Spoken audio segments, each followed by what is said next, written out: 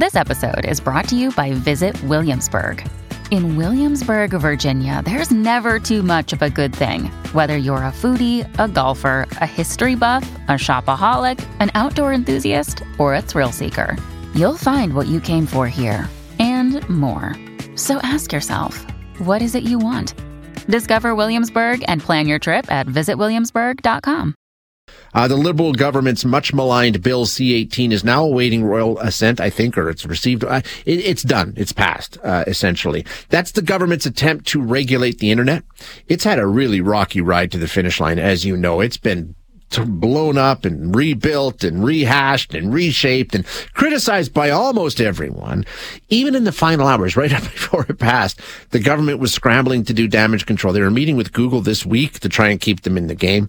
But yesterday, Facebook released a statement saying that, as they had promised, news content will no longer be available on Facebook and Instagram for all users in Canada. They're yanking it. We haven't heard what Google's going to do yet.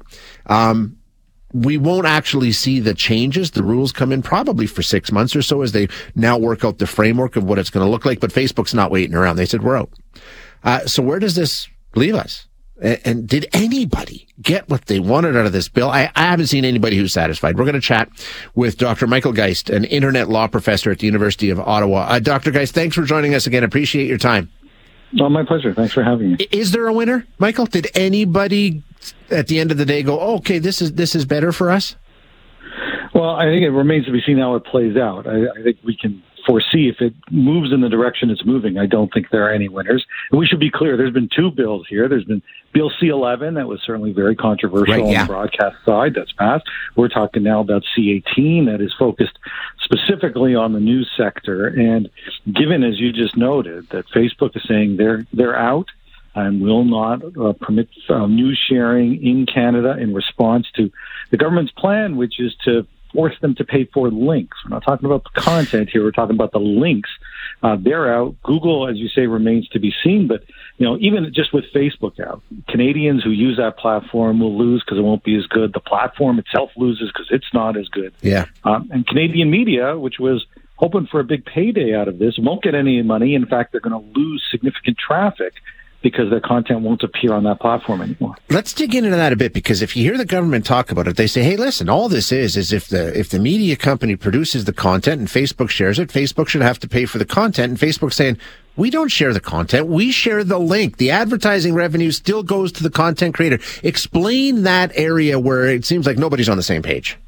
Well, I think you've actually spelled it out really well, which is that's exactly the case. When we talk about news on a platform like Facebook, we are not talking about platform making full copies or reproducing the work and running ads against it. If that was the use they were making of the work, which I think is actually how people would typically understand it, then you could say, well, sure, there needs to be either a license or some kind of compensation discussed.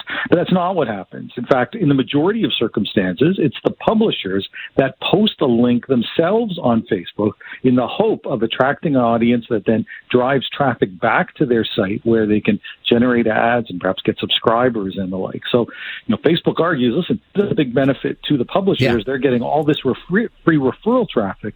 And the government sort of, I think, almost inexplicably for people who kind of just sort of step back and take a look at what they're saying, is saying that, well, when publishers post their links on Facebook, Facebook needs to pay the publishers for having sent that traffic back to them. It kind of flips on its head the way stuff typically works on the internet.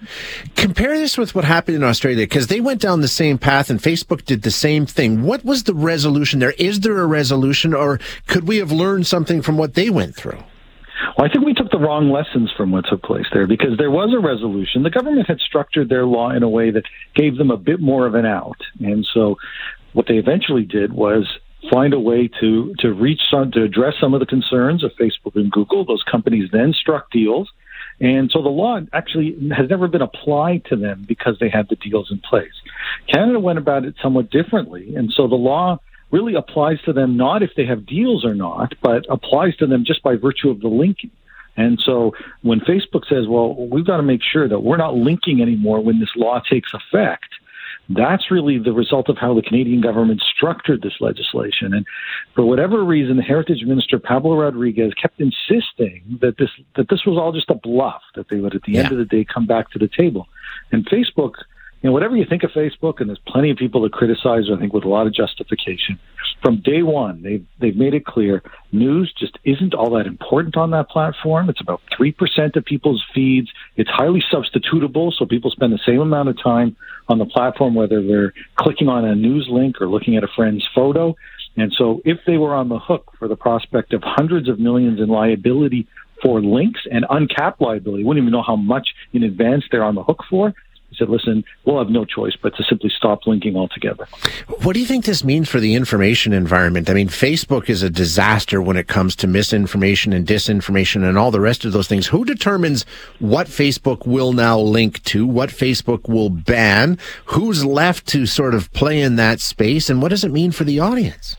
Yeah, that's great. Those are great questions. And I think it does highlight that, at a time when we are concerned about misinformation and quality of information, that this actually is going to make matters worse, because it's going to take away from that platform certainly some content that is credible. And we need to ask the question, well, what's left in its stead? It might not be a big part of people's feeds, but to the extent to which it's still there, it's typically going to be lower quality stuff. And I don't think that, that's not healthy in terms of people, the information ecosphere.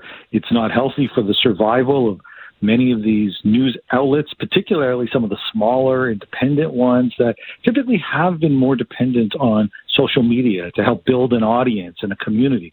Say between 17 to 30% of their traffic comes from social media. And if you cut that off to a company that's trying to get off the ground and find its audience, the result of the Canadian government legislation here may well be to stop some of those new innovative companies directly in their tracks. Yeah, exactly, which is the unforeseen downside. So, I mean, we're still talking about months down the road before we see this brought in, and they're drawing up exactly how it's going to work.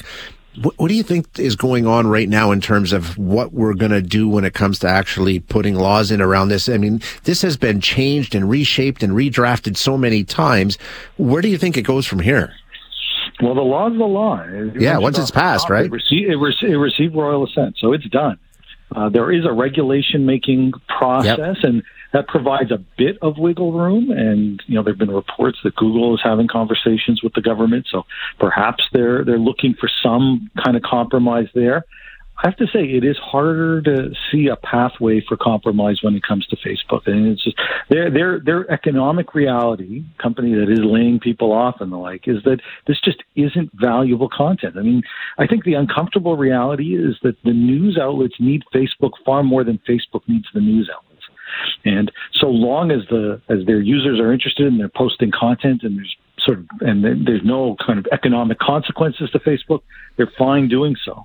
But layer in uncapped liability for hundreds of millions of dollars for linking, and the company says, listen, the business decision here is obvious. We've got to exit that part of the market.